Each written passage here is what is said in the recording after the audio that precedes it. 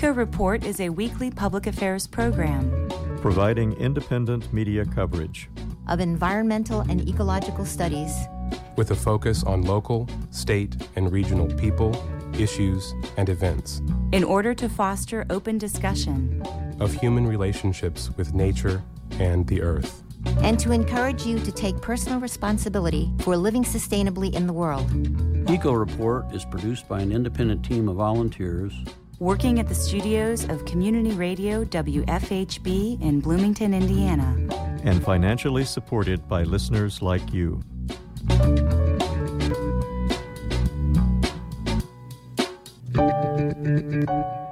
Hello, and welcome to Eco Report and 2024.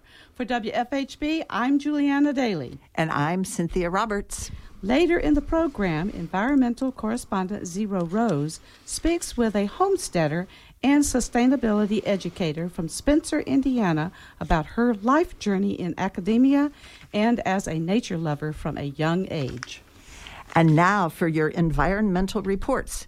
The New York Times reports that the United States and the state of California have reached an agreement with the truck engine manufacturer Cummins.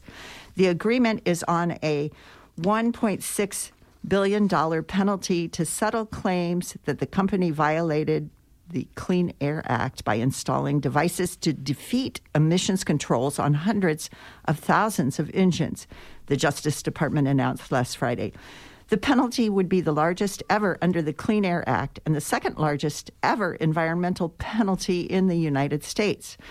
Defeat devices are parts or software that bypass, defeat, or render inoperative emissions controls like pollution sensors and onboard computers. They allow vehicles to pass emissions inspections while still emitting high levels of smog-causing pollutants such as nitrogen oxide, which is linked to asthma and other respiratory illnesses. The Justice Department has accused the company of installing defeat devices on 630,000 model year 2013 to 2019 Ram 250 and 350 pickup truck engines. The company is also alleged to have secretly installed auxiliary emissions control devices on 330,000 model year 2019 to 2023 Ram 2,500 and 3,500 pickup truck engines. Quote, violations of our environmental laws have a tangible impact. They inflict real harm on people in communities across the country, end quote. Attorney General Merrick Garland said in a statement, quote, this historic agreement should make clear that the Justice Department will be aggressive in its efforts to hold accountable those who seek to profit at the expense of people's health and safety, end quote. Indiana has over 2,300 megawatts of wind capacity and is 12th in the U.S. for the number of wind turbines, which is 1,264. In 2019, wind generated 6% of electricity in Indiana. Over 1,100 megawatts of new wind projects are in development or construction. Wind power in 2023 now accounts for 9% of electric power in Indiana. With gusts from Lake Michigan and a strategic position between two electric grids, Indiana is one of the best states in the country for building wind turbines, experts say. And as a result, the industry is growing. Wind energy also brings considerable economic growth to the states and localities that host projects. Total wind energy investment in Indiana to date is over $6.8 billion. American Clean Power also estimates annual state and local tax payments of $23.4 million and annual land lease payments of $22 million. Typically, new construction yields about $5,000 per year per wind turbine in the landowner. Southern Indiana, on the other hand, is not a great place for wind turbines because there isn't enough wind. Climatewire reported that Minnesota Democrats, newly in control of the state government, began 2023 by enacting a clean electricity standard. Michigan lawmakers followed suit months later as one of their final acts before gaveling out for the year. The two laws were bookends to a year of climate action, experts say, as Democratic state officials advanced major policies that climate hawks could once only dream of. State officials committed serious money and political capital to cleaning up the electricity sector, the backbone of the energy transition, while also boosting electric vehicles, restricting gas in new buildings, and building factories to manufacture batteries and other clean technology. Climate activists hope such actions ripple out nationwide as the U.S. lags in its goal of halving emissions by 2030. The best we can say for Indiana is that the state verified its, quote, coal forever stance. The New York Times reports that this past summer was the Arctic's warmest on record, and it was at lower latitudes. But above the Arctic Circle, temperatures are rising 4 times as fast as they are elsewhere. The past year overall was the 6th warmest year the Arctic had experienced since reliable records began in 1900, according to the 18th Annual Assessment of the Region, published by the National Oceanic and Atmospheric Administration. The hottest spots on the Arctic map varied throughout the year. At the beginning of the year, temperatures over the Barents Sea, north of Norway and Russia, were as much as 5 degrees Celsius, or 9 degrees Fahrenheit, above the 1991-2020 average. In the spring, temperatures were also about 5 degrees Celsius hotter than average in northwest Canada. Hotter air temperatures dry out vegetation and soil, priming the pump for wildfires to burn more easily. This year, during Canada's worst wildfire season on record, fires burned more than 10 million acres in the Northwest Territories. More than 2/3 of the territory's population of 46,000 people had to be evacuated at various points, and smoke from the fires reached millions more people, reducing air quality as far as the southern United States. This year, for the first time, the Arctic Report Card includes weather and climate observations from the Alaska Arctic Observatory and Knowledge Hub, a network of Inuit observers living on Alaska's coast. The observers reported that multiple powerful storms hit their communities last year. A lack of sea ice exposed the coast, including roads, buildings, community ice cellars, and historic landmarks, to more damage from flooding and erosion.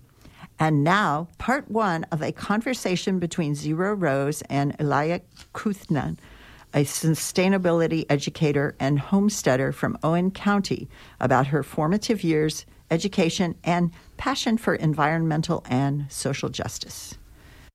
This evening we're speaking with Elia Kuthnan. She's a gardener turned homesteader and a sustainability educator, and has had a range of life experiences that I think you'll find interesting and inspiring in various ways. I guess we should start with, if you want to start with your kind of upbringing and where you kind of got your orientation to be concerned about, things to do with broader systems, the earth and all that, and social injustice and that sort of thing. So why don't you go ahead and just start wherever you want to with kind of how you came into your perspective that you're now, acting on. Okay. Hi, first of all. It's good to be here. I'm from Indiana. I'm a Hoosier, born and bred. I've lived in other places in my life, but I was born in Indianapolis, and at a very early age, as a baby, I moved to Clay County and lived with my grandparents and my mother on my grandpa's old homestead. And at one point, he had a cow, and they had a horse, and they had gardens, and the neighbor next door had an extensive garden, and I grew up around that. As a child, I used to climb an overgrown honeysuckle bush that had elevated to tree status. It was huge, and it had numerous branches that I could sit on, and I'd climb to as high up as I could climb in that, and just sit there for hours with the honeybees and enjoy my time outdoors. I grew up as a child doing things outdoors all the time. Back in the 60s, that's what kids did. Grandma didn't want me underfoot, I'm sure, all of the time. So Grandpa would go outdoors with me and sit under the birch tree and watch me play. Or he'd at the age of 9 or 8, I was painting the outbuildings, and he'd show me how to paint. I was up on a ladder at the age of 8, painting buildings, but outdoors constantly. I used to write poetry as a teenager, and I'd sit outside in the backyard on a big rock that was basically a tombstone from some of my grandma's dogs that she had raised. She used to raise Cocker Spaniels back in the, 1930s or 40s, way before I came along. I'd sit on that big stone and watch the sun go down after school in the evening and write poetry in the middle of winter. Just loved being outdoors. In my 20s, I moved to Chicago, in my early 20s. I moved to Chicago when I was 21, 22 years old. And by the time I was 26, I was working for Greenpeace, knocking on doors out in the Chicago suburbs for Greenpeace Great Lakes. And we had a peace garden that we put up not far from the lakefront, in Newtown, up by North Clark, off Clark, Cabrini Green region area of Chicago. There's a bike trail that goes there now. And there's a little water feature, and it was really nice. We had a little rock garden that allowed water to flow over it, when we first built it back in 1986, I think it was. But it's still there, and I was really surprised that was still there. I was an avid recycler all through my 20s, up until today. I'm 64. I still recycle. I've been recycling forever. In the 1990s, I'm still living in Chicago in 91. And I moved back to Clay County with my husband and daughters. And I lived there for a while. We used to go to state parks a lot. We went camping, took my kids camping. And we got divorced, and I moved up to, by 2001, I moved to South Dakota. Lived in Bloomington for a while. Right around 1999, 2000, somewhere in there, for about a year with my youngest daughters. And I moved to South Dakota, in the western part of South Dakota by the Black Hills. And I was there for 9 years. I was in Chicago 8 years. I was in South Dakota 9 years. There, I was introduced to the concept of peak oil. And that opened up a whole new vision for me. I was also a writer for the Native Sun. I was a member of the Clean Water Alliance. I was a member of social justice groups that worked on Native American advocacy and community decision making. It was very interconnected. People were more able to discuss what they wanted to talk about at these meetings. It was like a circular format, if you know what I mean, where everyone was equal and everyone had an equal say and participated in decision making about the Native American issues that were problematic in Rapid City, and there were quite a few. Water was an issue, a big issue. Racism was a big issue, and we dealt with that at these meetings. The Clean Water Alliance, I'm still active in that to a certain extent, not, from a distance. Mostly I just keep up with it. I follow them on Facebook. I get their emails. I'm still friends with some of the people who I was close to when I was a member and more active as an advocate. But they were and are active in preventing mining companies from being aggressively trying to take Native American lands and get permits to mine on these lands. And this is an ongoing thing. This is a thing that's systemic throughout the United States, where you have oil and gas companies, seeking permits and other mining companies, gold, copper, you name it, lithium, all kinds of different toxic substances, going to places that are poor, impoverished, or reservation lands or trust lands that aren't on the reservation, but are considered trust lands for Native Americans. And these companies are getting permits to mine and excavate and extract minerals, completely destroying whatever's in their path. And 9 times out of 10, they do not go back and recap those uranium holes. They do not go back and reclaim the mines that where they've devastated the environment. At this time in South Dakota, I also listened to a presentation by a professor at the South Dakota State University in Spearfish, SDSU, something like that. Anyway, I forgot, but it's in Spearfish, South Dakota. And he came to Rapid City to the library and gave a presentation about peak oil and about the transition away from fossil fuel use. And that's when I first heard the word sustainability. It wasn't until years later, 2004, I started back to college, the School of Mines and Technology, oddly enough, ironically. Started doing some basic pre-engineering courses and mechanical engineering courses. I finished my bachelor's degree, however, at Oglala Lakota College, transferred all my credits, was totally disillusioned by life for a while, transferred all my credits to Oglala Lakota College, finished my bachelor's degree there. Then I did my master's degree, started it in South Dakota in 2010 at USD, University of South Dakota, which was in another town on the other side of South Dakota, on the east side of South Dakota, Vermilion. In administration, I had been a bookkeeper for 4 years for my bread and butter.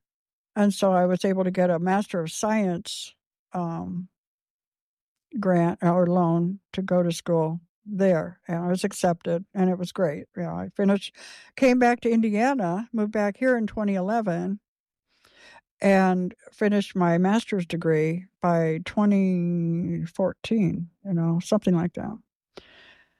Then I moved to Arizona and started a PhD in sustainability education.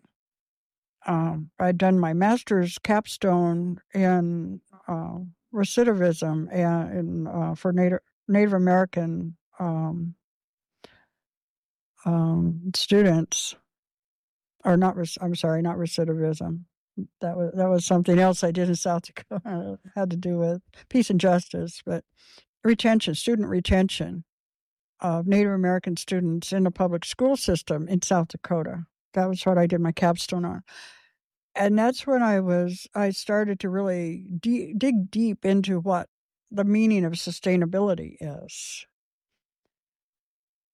I want to talk about that because when I went to Arizona to Prescott College, I was really not just introduced to sustainability. I was immersed in it. It was amazing. The school there was a LEED certified school. They had solar panels across the building, the main library, 24 huge solar panels on that building that powered that building and other buildings on the campus. I was able to live on campus and work there as a work-study job and go to school there my first year as a PhD student. I learned a remarkable amount of stuff when I was there about sustainability.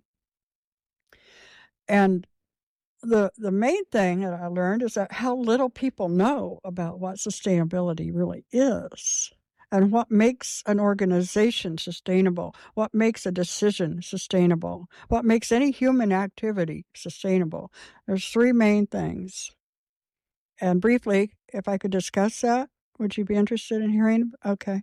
Certainly. Yeah, it's a buzzword that is becoming kind of hollow of meaning anymore. But yeah, it's clearly about how are we able to keep things going and not hit these endpoints and dead ends. Thank you. You said it's a hollow buzzword now, and I think a lot of that is as a result of a misunderstanding of what it really means, and the bipartisan banter back and forth with different phrases and words, and how that can destroy the ability to incorporate sustainability into our decision-making processes. First of all, to be sustainable, you have to have three basic aspects in your process. You have to consider the ecology. Ecos is a Greek word meaning home. The ecology, the place where you live, what is around you, your environment, your ecosystem, where you are. You also have to consider the economy, another part of ecos. How do you survive? How do you make your living? What is your sustenance? How do you manage to, pay your rent? How do or buy your home or plant your crops? Then you have to consider the third part of sustainability is the social aspect, the cultural aspect. And those three things overlap and intertwine. Without one, you don't have a sustainable system. Yeah, one thing I've said before is that the economy is a subset of the ecosystem. That if you don't have the ecosystem services, as they're now kind of called, of you're getting exact real services, like if you were having to buy it from some company, you'd be getting these ecosystem services. But if you don't have that baseline function, then your economic system can't function because it is just an aspect of that. And so real systems, real commodities of clean water, clean air, if you don't have your health, then you don't have anything else. Exactly. Yes. To be a functional society, we have to have economic justice. We have to have ecological justice. And the word justice is where the social aspects comes in. This is In Nature. This is Julianna Dailey with In Nature, and today I am talking to you about the Indiana bat. The Indiana bat is a medium-sized mouse-eared bat native to North America. It lives primarily in southern and midwestern states and is listed as an endangered species. The Indiana bat is gray-black or chestnut in color and is between 1 and 2 inches long. The 2019 winter census estimate of the population was 537,297 bats occurring in 16 states. The current population has declined by half compared to when the species was listed as endangered. The reason it is endangered is due to human disturbance of caves that bats use for winter hibernating. Loss of summer habitat, pesticides, and the white nose syndrome disease are other reasons they are declining. Bats are fascinating creatures. They are the only mammal capable of true flight, and they use sonar or echolocation to navigate through their environment and capture prey. All Indiana bats are insectivores, which means they eat insects. Although bats may be helpful to humans by consuming insects, some bats are infected with rabies and can transmit the disease to humans by biting, scratching, or through saliva contact. In the evening, bats emerge from their caves and flit through the air, diving for insects. They do make a soft chirp or clicking sound while hunting. You've been listening to In Nature, a production of WFHB in Bloomington, Indiana.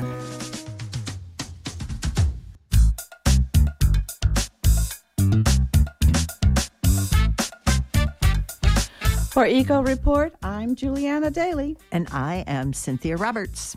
Are you looking for a way to make a difference on environmental issues? Here at Eco Report, we are currently looking for reporters, engineers, and segment producers. Our goal is to report facts on how we're all affected by global climate disruption and the ongoing assaults on our air, land, and water. We also celebrate ecologists, tree huggers, soil builders, and an assortment of champions who actively protect and restore our natural world, particularly those who are active in South Central Indiana. All levels of experience and all ages are welcome, and we provide the training you'll need. WFHB also offers internships. To volunteer for Eco Report, give us a call at 812-323-1200 or email us at earth@wfhb.org.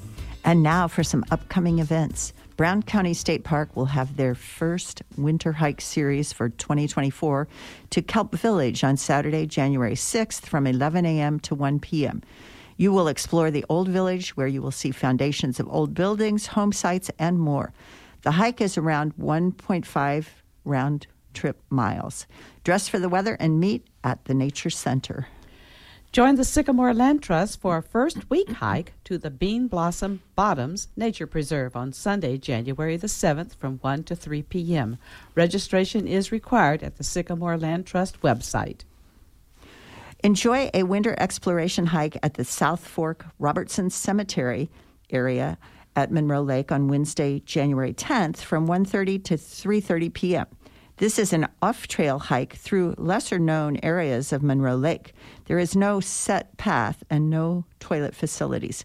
Sign up at bit.ly/Jan10-2024.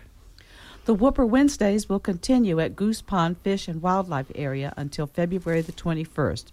Come to the Visitor Center on Wednesday, January the 10th at 8 a.m. to walk the property and see if you can spot some of the resident birds, including the endangered whooping crane. Make sure to dress for the weather. The Brown County State Park Winter Hike Series continues into the new year with the Boulder in the Tree Hike, Saturday, January 13th from 11 a.m. to 1 p.m. This is your chance to see the boulder in the tree and try to figure out how it got there. Boots are essential for this hike.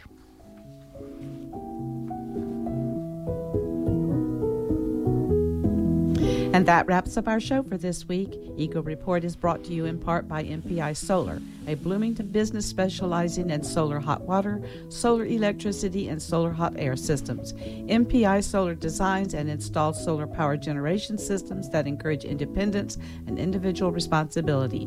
Found locally at 812-334-4003 and on the web at mpisolarenergy.com.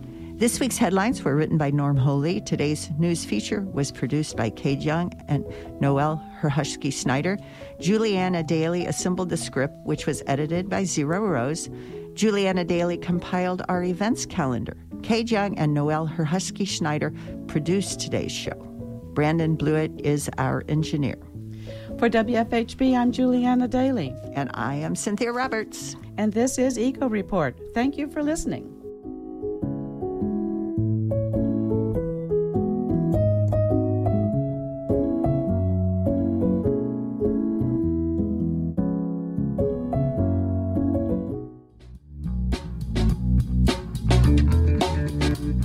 You've been listening to the Eco Report, A volunteer-powered production of Community Radio WFHB.